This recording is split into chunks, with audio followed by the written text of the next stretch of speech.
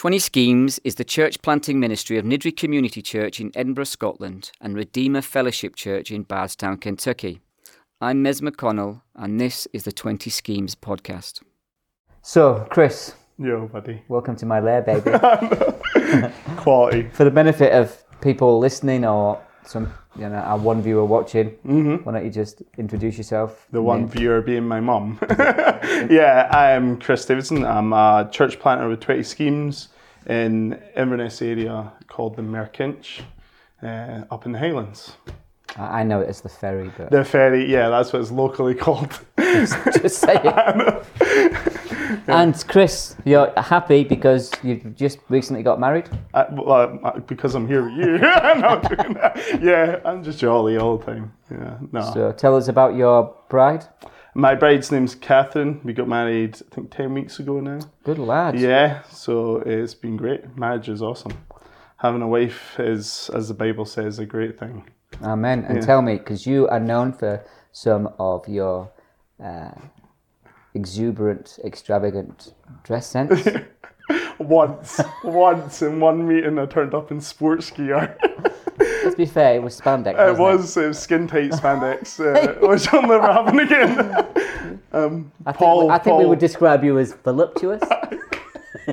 Paul from Big Girl loved it. I just saw his eyes getting bigger as I walked closer. It looked like that geezer from that sketch show, that the only gay in the village. It was that tight. It was that. Well, when I'm coming down in the mornings for our planters meetings, I leave at like 5 to 6 in the morning. So I thought I'll just throw something comfy on. Well, and it was only passing Brewer on the way down the A9 that I thought, I've made a mistake, and it's too far to turn back. And so she got rid of it. Have you still? No, it's gym gear. Gym gear. Look at you going to the gym and that. Trying to. Yeah. Right. So you're up in Merkinch. Yeah. Free Church of Scotland. Yeah. So tell your mum about that. I one viewer. Yeah. Free Church of Scotland is a Presbyterian church in Scotland. It's split from the National Church of Scotland in 1843, which is called the Disruption. So we're up in the north Inverness Presbytery there. Thomas Chalmers was like our lad. One of my all-time heroes, Thomas Chalmers. Total legend. Guthrie as well, right? Guthrie, yeah. Ragged church, ragged schools for the children. Actually, our building was built in 1845 as a school for the street kids in Inverness. So it has a history connected to that. And I think the design with these things, the schools, were always to become churches or hubs for Christian growth.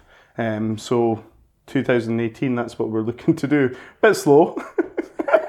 But I think that's pretty quick for you, boys. Yeah. No, listen, we've called our new seminary, which is starting in September, the Ragged School of Theology. Yeah. That's one thing I'm really excited about within 20 Schemes. Because, I went to seminary, but it was a slog. And I loved it. I went to Edinburgh Theological Seminary, but man, if I didn't have such a support around me, I wouldn't have done it. I wouldn't have done it at all. Just I'm very dyslexic. Severe to moderate's my scale. I'm the top 5 percentile. So I was staying up. No need to show off about it. Well, that's not true. In the top 5%. But I always, even for weight. No. So I would normally go to bed at 2 in the morning and get up at 6 just to try and keep up. And that was just averaging C's. Do you know what I mean? And I think the Raggedy School really does appeal to me in the sense that, in a seminary they have to hit targets. Do you know what I mean? All the time. You have 3 weeks on justification, you're meant to know it and be able to teach it. Whereas I love the progressive learning within a church. Yeah, it'll be interesting with this Ragged School of Theology. I think we're going to do a podcast on it. We're going to do a podcast on it, John. Yeah, it'll be good just so people can understand a little bit more about. But we'll just leave that to one side. So you are our first Presbyterian. I am. Into 20 Schemes. Yeah. One of the criticisms I've had, believe it or not, is that 20 Schemes is a very Baptist thing, which is like, well, I'm a Baptist, number one. Yeah. Number two is we have been trying to work with the Free Church for some time, but I think, as you alluded to, they're a slow-moving animal, aren't they? In areas, yeah. But I think that's the nature of, it's like a big church. Yeah. It takes a long time to change direction. It's like steering the Titanic. Yeah. It's the same with denominations. So coming into 20 Schemes, and because you've been around for a while, you come to our monthly prayer update things, you come to our weekenders and stuff like that. What would you say are the main differences, if any, theologically, practically? Coming in as a Presbyterian to what we do, because we're pretty chilled sort of guys. Yeah. I mean, we're quite clearly, most of my guys are Baptist guys, right? And hold to Baptist ecclesiology. But I think like that can come out of because some guys feel threatened, so they don't come in. Yeah. I've never felt threatened by you or anyone in the group. Are you like that? Would you say you're the top 5% hardest of planters? No. Not at all. No, it's just I think I would say I would like to think I'm a man of conviction, so I stand on what I say generally. So I'm convinced about Presbyterianism. But when we talk about it, more in our planters, it's the practical nitty gritty that we're trying to get down to. Mm-hmm. Like ecclesiology is so important. I'm not saying it's not, but what it is like how do we deal with Joe, who's really struggling, or Becky, who's really struggling. These are just fictional people, but how do we apply and let the gospel comfort them in our schemes? That's the first kind of stuff we discuss. And the planners meetings are dynamite because the first couple hours are just prayer. Mm-hmm. You know what I mean? I love that. I love that. Even if the rest of the day is a shambles, that's the best part, where we're praying for each other. And it's so encouraging. Like, we're the newest plant, like you said, and just hearing guys who are further down the line, who have experienced the knocks that we're getting now and have come out through it. Mm-hmm. That's gold. And so you've been in the gig for as long as you've been married. How long have you been up at the Merkinch? Been in Merkinch now 6 months. Been married for that. Yeah. So what are some of the difficulties that you've had then coming in? So you've left college, bright-eyed, bushy tail. You're going to change the world. It's going to be amazing. Yeah. Well, the first. Neil McMillan at Cornerstone, that was my first. I became an assistant minister there. That's in Morningside. It's unlike Merkinch as you could get. Yeah. One of the richest postcodes in Scotland. Tell us about one of your sort of famous evangelistic outreaches. Was it concerning cheese? Cheese, it was Dairy Lee and Lambrini. That's a good idea though, Dairy Lee and Lambrini. I quite like that one. Done wine and cheese nights. I bet they don't know what Lambrini or Dairy Lee is in Morningside. Contextualisation, man. That's what we're all about. But tell us about your great cheese. They worked well. But no, we've done that to try and reach the people. But what did you, just explain so to our one we put on a night for the mums in the area to come to a wine tasting and cheese to accompany it. What sort of cheeses did you have on offer? We had many on offer. Stop fishing, I'm not going. And so, was that sort of experience, has that sort of held you in good stead as you've moved to the Merkins? Buckfast and Dairy Lee. No, it's quality. I think the main thing with these, what I learned at Cornerstone was a philosophy of ministry that was tailored to that area, which was great. But then, joking aside, I mean, Morningside is, just so people won't know that's a probably one of the most well-to-do neighbourhoods in Edinburgh. Yeah, one of the richest postcodes in Scotland. Is it? Yeah. And a friend of ours who's planted, we would say probably now, a church there. Yeah. And it's a hard place. Totally. I mean, we talk about hard places, right? Totally. But these are people that live in big houses, cars, money in the bank. I mean, what need there for God? So in that sense, it's difficult. So what did you learn from there that you think actually we could transfer that to? Yeah, well, I think what I learned there was to preach practical theology that impacts the heart and actually forces people to confront their sin, because that's what happens in rich areas. People are self-sufficient, self-autonomy. They have big cars, big driveways. They've got little castles. They are almost all-powerful, do you know what I mean, in themselves. But when you actually confront them with the gospel, that starts to break down a little. So you need to apply it in a way that it cuts and it also heals, kind of cuts through that mess. but also heals that. That's what I learned there. And it's not dissimilar to what we're trying to do in Merkinch. But so you've gone there, spent a couple of years there, is that right? A year and a bit, yeah. Year and a bit. And but the church plant was pretty... Oh, so I'd been there from after there was 1 year I wasn't at that church. So I was there as an intern for 3 years. Right. And then when I finished my degree, I went in as the assistant minister. And then, so you got quite so you were there then from pre-launch? Pre-launch. They hadn't launched. They were meeting in the hall as a Right. group, and then I came in, but they hadn't launched as a church. Okay. But now you've gone to the Merkinch, Yeah. and you're quite mean, really, weren't you? You shut everything down. I mean, yeah. so there'd been historical Yeah. ministry going out of there for Yeah. a long time, right? Yeah. Well, the mother church, the minister at the time there, done a lot of like breaking the ground, saying this needs revamped, changed, because it's not reaching local people. But there were services going on there. 5:30 service.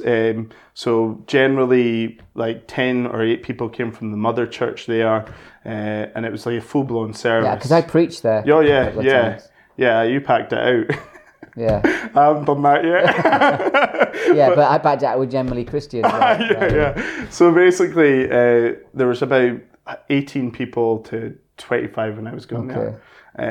But a lot of them were that I assessed when I kind of went there incognito were just coming for food.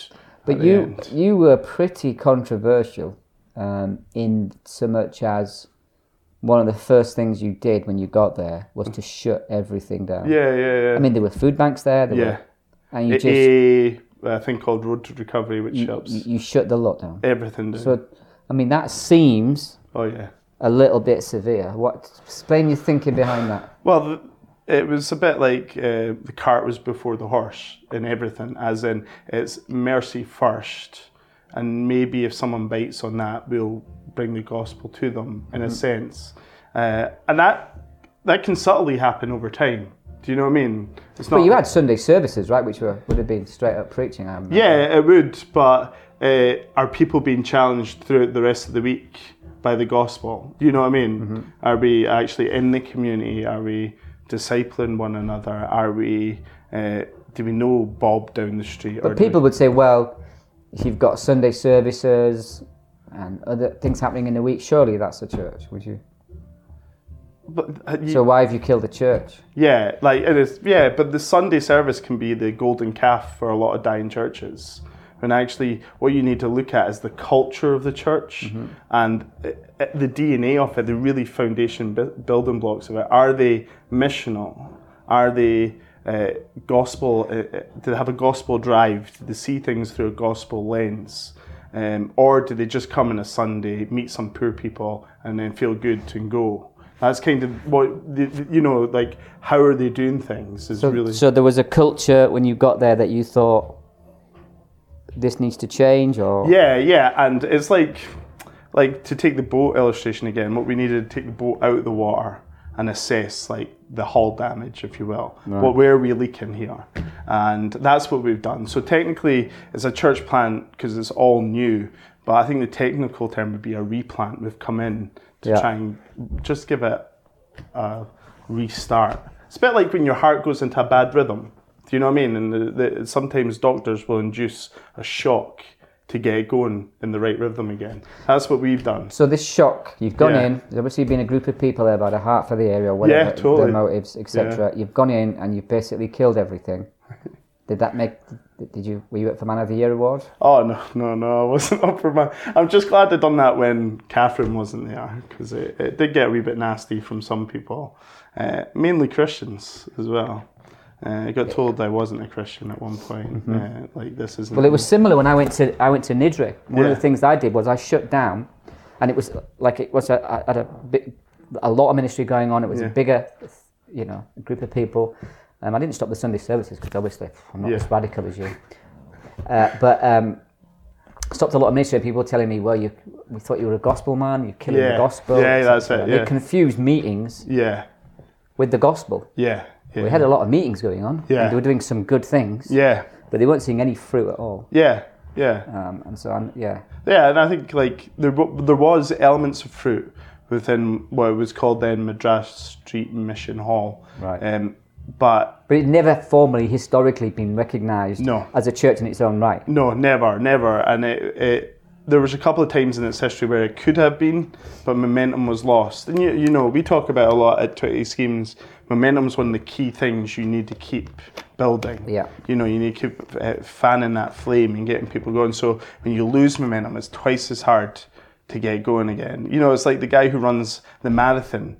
You know, when they stop, it's twice as hard to get them running. We've been talking 5 minutes. You've given me marathon illustrations, boat illustrations. Yeah. You've given me doctor illustrations. I mean, you're a little compendium of illustrations. Aren't you? Yeah, that's the way my mind works. I'm trying to remember the stuff, illustrations you gave for that A29 day, and the boys were all ripping you for it.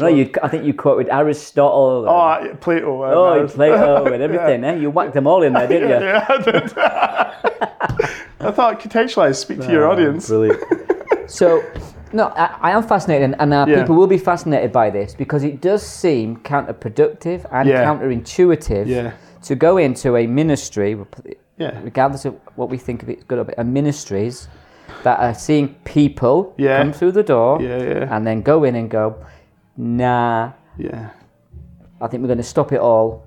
Because, I mean, I think people assume you would go in, maybe stop it for a week, and then the following Sunday you kickstart new, but you've said, nope, stopping with immediate effect, and actually, no, I don't have a start date in mind. Yeah, that's the biggest hurdle for, I think, people to understand that we don't actually have a start date in mind, because what I'm doing is continually assessing what I'm seeing and where we are as a group. Why do you think this is not a Presbyterian thing? No. This is a Christian thing in the UK generally, right? Regardless of churchmanship, that they just don't seem to get that side of what we're trying to do. Because then, like, you've gone from lots of meetings, which they equal as success, to no meetings, and now a handful of people. How many in your team? Say 6. Yeah. 6 in your team at the minute. Yeah. And you know, it must be difficult to get people to see that. In your mind, that's progress, right? Oh yeah. So I think a lot of people, as human beings, we can become institutionalized rather quickly. Like, this is the way we've done it, so this is the way we always do it. There's no need to change. We're seeing a wee bit of growth here and there. But actually, when you stop and peel back like the veneer like we have, you actually see the hearts of people and where they want to serve, and that's more important, because see if you can get that right now, it kind of gets propagated through whoever comes in. So getting missional now when there's only 6 of us. So explain what you mean by getting missional. Well, like, so some of the group, the original there didn't even live in the area. We'd know probably 3 or 4 streets in the area. Wouldn't walk the streets daily, wouldn't rub shoulders with people. Would struggle, I think, in some sense, just being upfront with the gospel, you know, confidence-wise. So always, it's so much easier to strip down that in a small group and encourage a small group to hopefully enable them to encourage others that we meet to do the same. Do you know what I mean? And so in terms of, do your small group get it? Well, no, not right now. Like, we're taking time they're getting elements of it, but it's so difficult. It's the same as me. I need to apply it to my life every day. You know what I mean? So what are you doing in the community now then?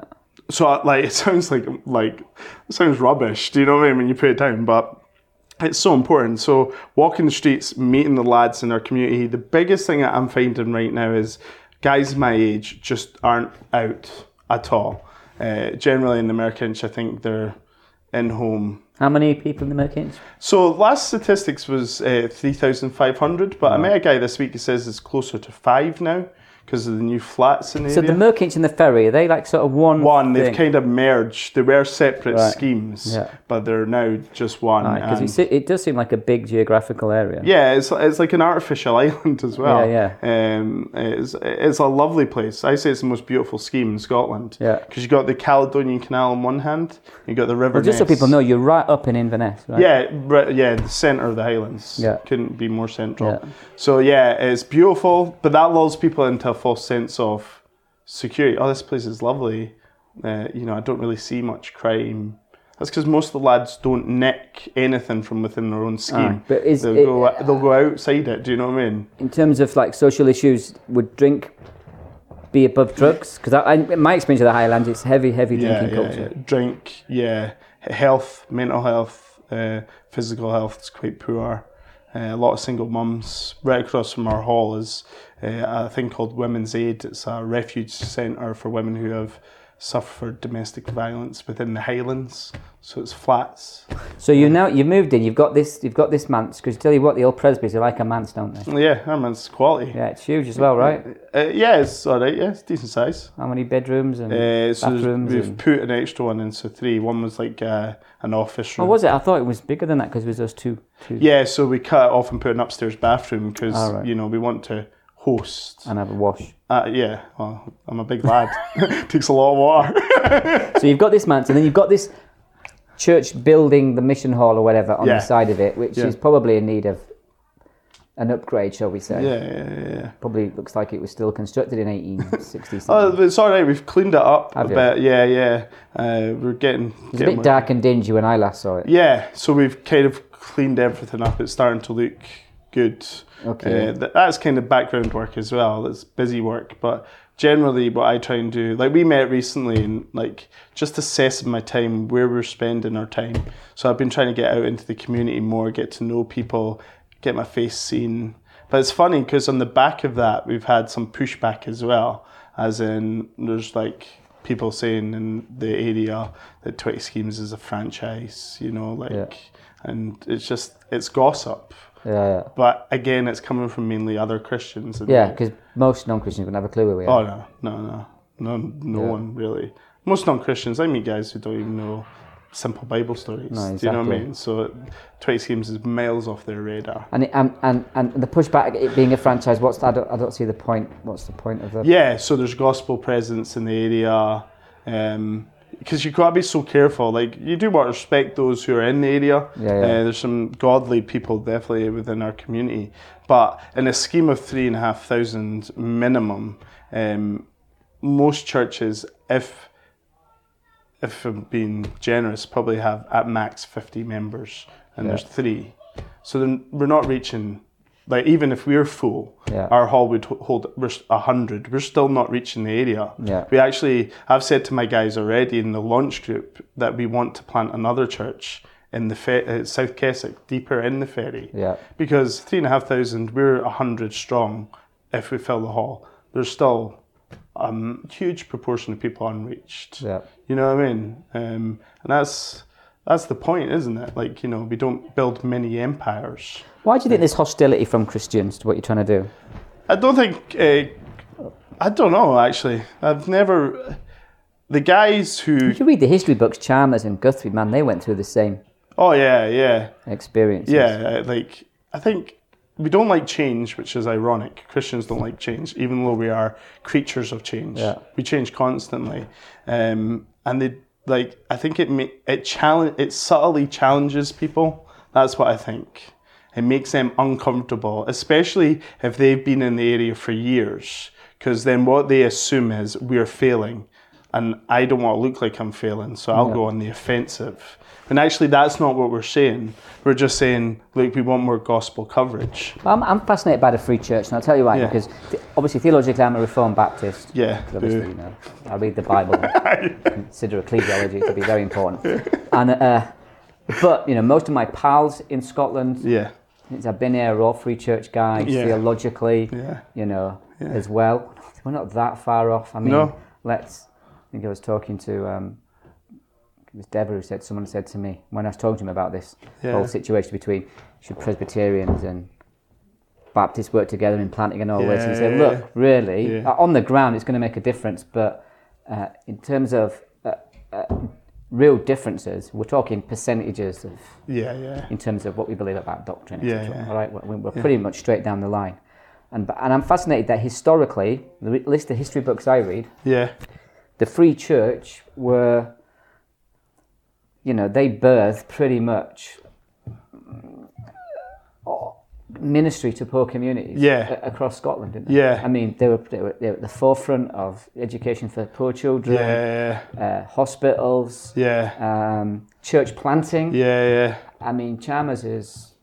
Oh, he was... He had the equivalent of 20 schemes in Glasgow. I forget what he called it, but he basically was building 20 churches around 20 different parishes. And then when you compare it to today, and you ask your average Presbyterian in the pew, we don't really know much about their historical background, because they seem to be, as the rest of the UK, very settled, very middle class. And I find it fascinating, wow, you guys, with the torchbearers.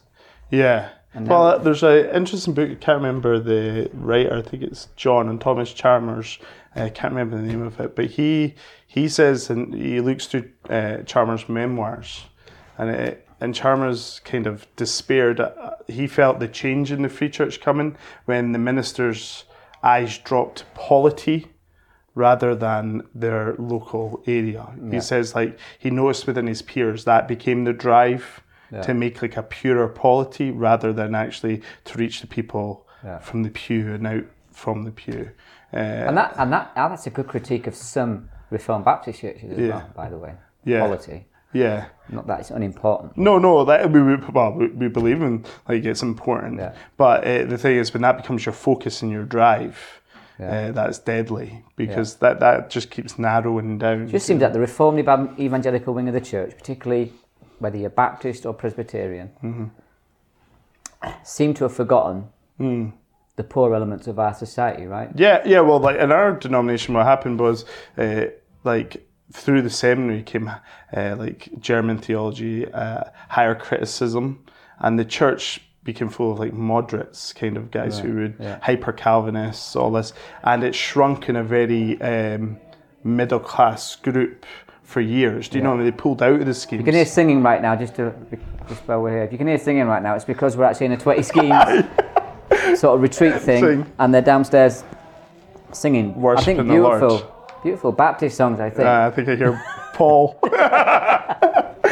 So, but we'll continue like it's now. How long are we at on this? Wait, that's not bad. So it has shrunk, regardless of denominations. I think evangelical Christianity in Scotland has forgotten, obviously they're not forgotten the gospel, they've not forgotten sound theology. No. It seems a world away from the communities that we're trying to reach. Oh, yeah, it does, There's some lads within our denomination who are doing great work in schemes, and they're trying to soldier on, but it is, the battles, I would say, are more fierce in schemes. The first thing I learned going to a scheme was I met a few lads when I first moved there, and read with them, prayed with them, and they were crying. And I thought, oh wow, this is, God's moving, this is great, this is powerful. Because I never had that in Edinburgh, do you know what I mean? And next week saw them bouncing out of the pub, do you know what I mean? So what I learned quite quickly is tears don't equal repentance. Sometimes they just equal, shame. And culturally, we're quite an emotional culture anyway. Yeah, clearly. Much more so than middle class people who are very sort of got it all together. Very, don't give anything away. Our lot will cry one week and then be smacked out of their tits the next week. Bouncing around the place, and we'd come over and hug you and say you're my friend. But actually, there's been no damage done by the gospel there. There's nothing got in. So what I try and do now is, if that happens, I actually try and put a few boundaries in, or kind of come to this. And I want to see if they want Jesus. That's what I'm pushing for. Or if they just want someone to pat them on the back. Because in schemes as well, guys have to be so careful with the language they use. So a lot of people are using now brokenness as a synonym for sin. Oh yeah, huge problem. It's massive, because that's what they hear from their caseworkers. That they're just broken, they've had a hard life. But I come in and say, no, you're sinful.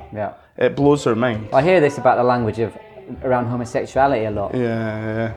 And people don't mention the sin word at all. Yeah. So we're just broken. Well, Yeah. Which is true to one degree. It is. But sin does not equate to brokenness. Sin is open rebellion against a holy God. Yeah, Right? and sin needs killed, and Exactly. brokenness needs healed. Correct. So different. So yeah, I've learned quite quickly as well. You have to be very deliberate in your language, and not shy away from what maybe middle class people would call tough doctrines like hell, heaven and hell, judgment. The sovereignty of God's huge. Judgment's a massive issue for us, isn't it? Yeah. If you dodge that, then you know. So I think about 20 schemes. Why have you joined our franchise? So like you know. I don't know what that means, but I quite like it now. Yeah. Why have you joined our franchise after me saying you're not a franchise? It's helpful. No, but I mean, why bother with 20 schemes? So, like, my background's a joiner, carpenter, and all carpenters trying to replicate good practice. Do you know what I mean? Mm-hmm. And that's why, like, you guys have great practice. Like, it's working. It's evident. Do you know what I mean? So why not? Like, it doesn't make sense to me to try and reinvent the wheel. Do you know what I mean? Let's just draw alongside, mutually encourage each other. Let's form a partnership. How can I help you as you help us? So how does a partnership work for those who don't understand that? Because I think some people, what they mean by franchise is maybe 20 schemes is like some sort of denomination, and I'm like, all right, the Pope. We just command you all, which would be brilliant, right? If you listen to me. But I mean, so just explain how that part, because it is partnership. It's totally. You're not my boss. Exactly. The presbytery is my boss. Exactly. That's who I respond to. Which is unfortunate because the church is my boss. Yeah. Well, God's ultimately my boss. We won't go down that. But what I mean by that is, like, if you say jump, I don't really need to. Because you're a big lad. Probably would be good for anyone. But no, but... So how does the partnership work for people thinking, well, how does it work then? Yeah, well, I think it's like sharing training, sharing resources. As I learn from you, what can I offer you guys as well? I don't hold anything tightly to myself. Yeah. Like I said, we're not building an empire in America Inch. Apart from the spandex top. Yeah, no one wants that. But what I mean is, it's just that. It's actually fellowship, almost like family-like, you know, like you could equate me as the weird cousin, do you know what I mean? Because I'm the Presbyterian, but you'd be still... Really, all joking aside, when we're all together hanging out, talking about ministry, we're not sitting around... Oh, no. Like, I give as good as I get. Exactly, right? Yeah, why not? I think that's what people from the outside don't understand. Yeah. There's a fellowship. Totally. Of guys who... And we're not saying we're getting it right? No. Some of the guys are failing, some of them are doing quite well, and I think it's a mutual encouragement. No, totally. And there's times I'm failing. Do you know what I mean? Oh, yeah. But knowing guys you can chat to have experienced it, and the hurt of that as well, like can go deep. And meeting with guys and just saying, look, that like maybe my own sin got in the way, and they're like, they know, they can chat about it. You know what I mean? Because I would say one thing we all have to push down. I remember you talking about this, like 8 key things of a leader. And I was sitting there thinking, wow, that's so true. But then you listed off, I think, like 16 or 20 of the weaknesses of that. And I was just like, pride can just come at you in all areas as a minister. Like you can, like, I don't want people coming to the Merkinch for Chris. I want people coming to the Merkinch Free Church for Christ. But that's a beautiful little saying. I like that. Not for Chris, but for Christ. That's a beautiful thing. Let's get that on pens. But at the same time, the Lord does use personalities. Totally. To draw people. To draw people, and we preach through our personality. Because if you were some sort of stiff who, collected butterflies. And, we're just bored witless, and we're boring. I think culturally that would be a tough sell where you're at. It is. So so the Lord does use personality. Oh, totally. I understand your point. Come to Christ, but at the same time.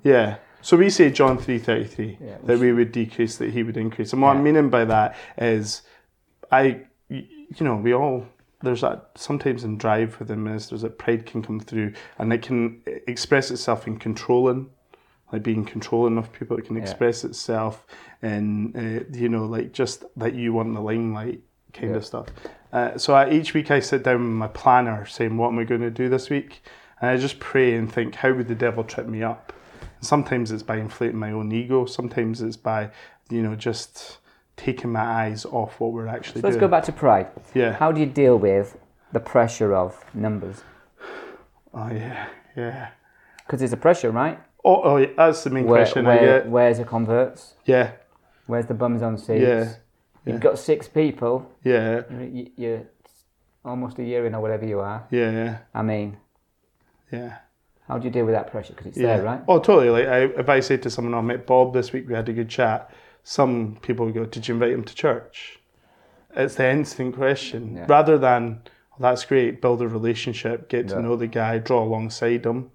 But that's not ministry to some people. What's the point? How do you deal with it? Yeah. I try and paint the long game. Like, there's very few people now in our culture that walk into a church service just out of the blue. Do you know what I mean? There's normally been the things that have happened in their life to draw them. They're people, experiences. So what I say is we just need to go. The Great Commission, go out to the highways and byways, meet these people, and then invite them to the banquet that is set. That's what we're trying to do. So how I deal with it is, I try, with my launch group, I try to explain the long-term goal. But with other people, I kind of don't need to explain it because they're not there. You know what I mean? If people must have pressure from, I don't understand fully governments like presbyteries or the mother church or what. Listen, we're men, we set ourselves targets. You must have in your own brain. Yeah. I'd like, I don't want to stay with 6 people for the next 6 months. How do you both set yourself targets when you're moving forward, but not be crushed under the load?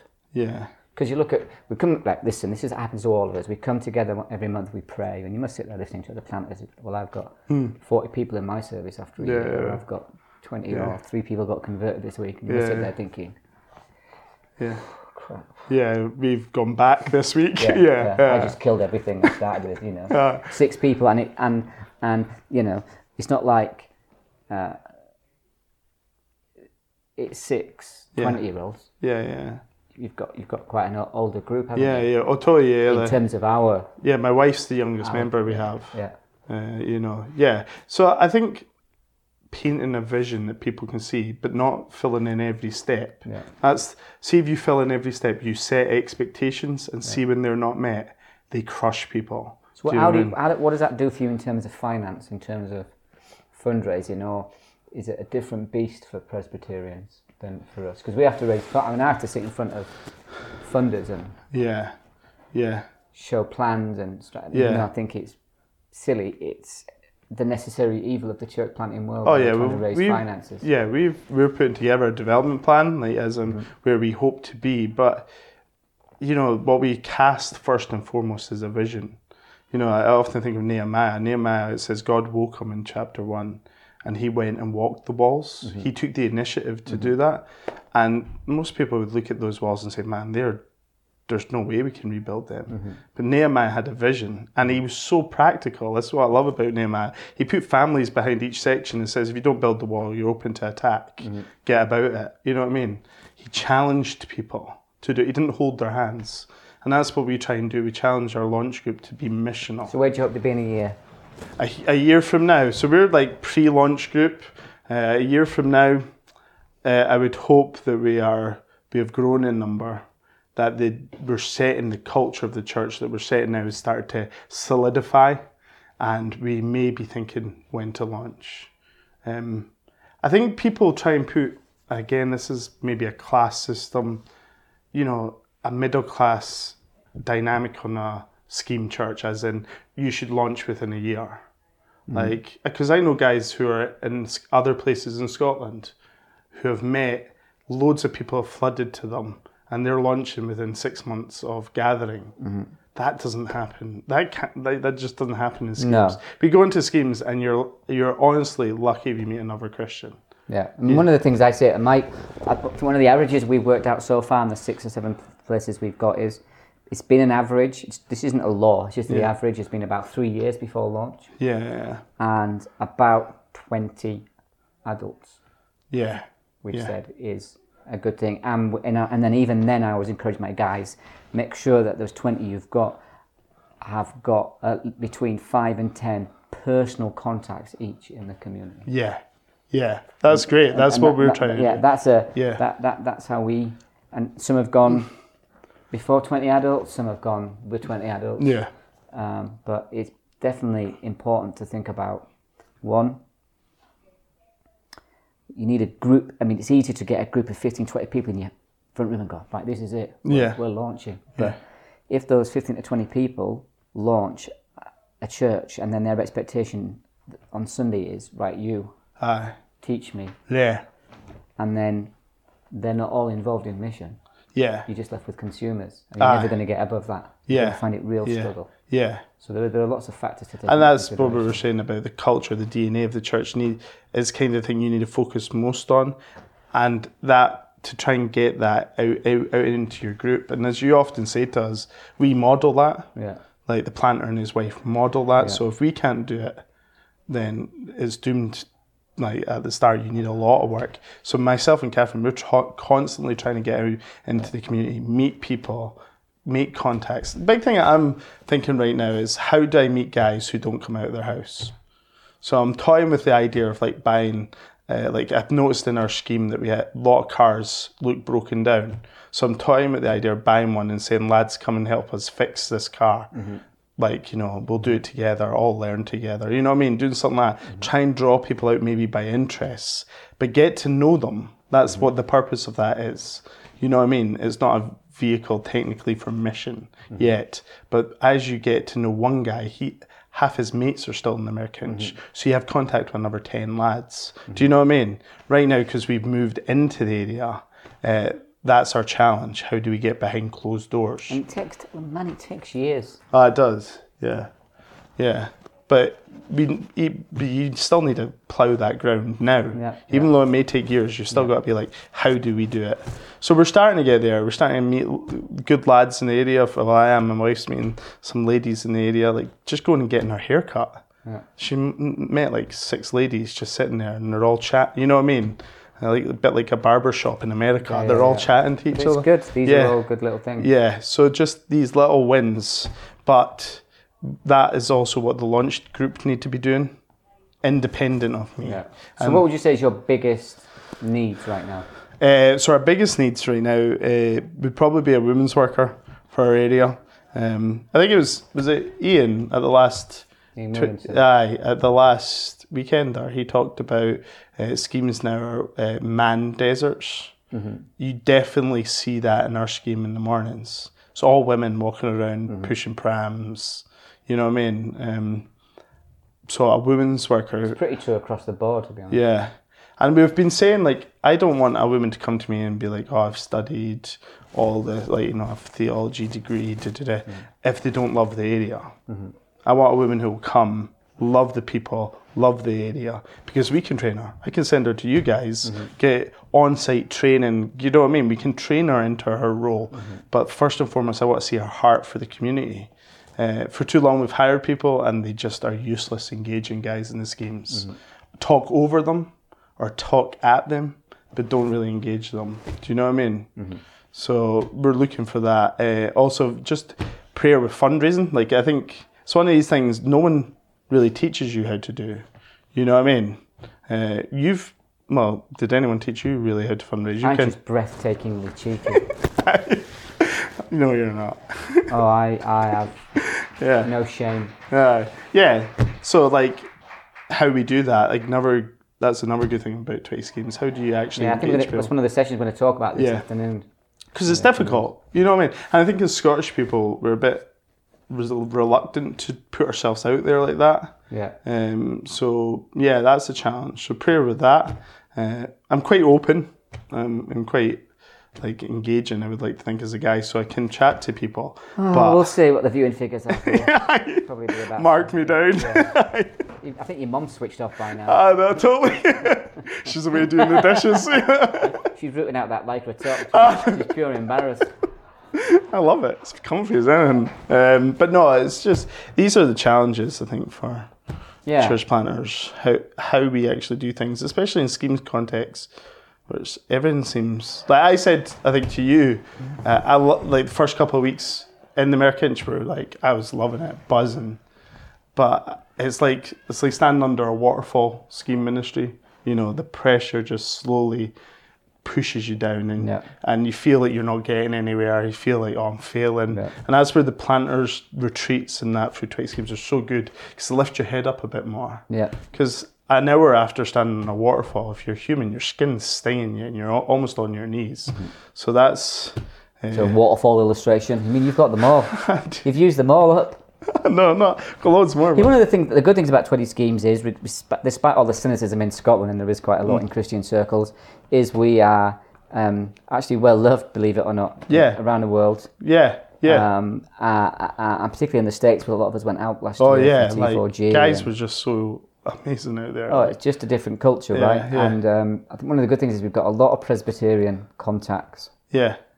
Who are looking to support ministry in Scotland for obvious reasons. Well, I'm here doing it. Exactly, right. I think one of the things that we're trying to do is, push you forward and get support, get internships, get people coming over to help you. And I think with that, like, we can be suspicious.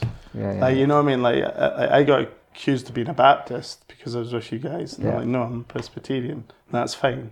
Yeah. So, like, even if guys want to come over and stay with us, see us, see what we're doing, actually, the guys who come over get it. But to be fair, you'll have to be a Baptist, because if you think about it, right, there are no children of believers to baptize. So for first generation, you'll be baptizing adults. Yeah. So functionally, you'll be a Baptist, which I find quite pleasing. Unless they come to faith and they have children, then we'll do the children. But that's what I mean, is you need a generation to come to faith before you get there. Yeah. I just think a lot of this argument is like, particularly from very suspicious Presbyterians, that we're trying to corrupt you, which is hilarious. And do you know what I get from Reformed Baptists? Who won't support us because of my friendship with us. Presbyterians. They think I'm suspicious. I can't be a proper Baptist. So do they think you're a Presbyterian? They think.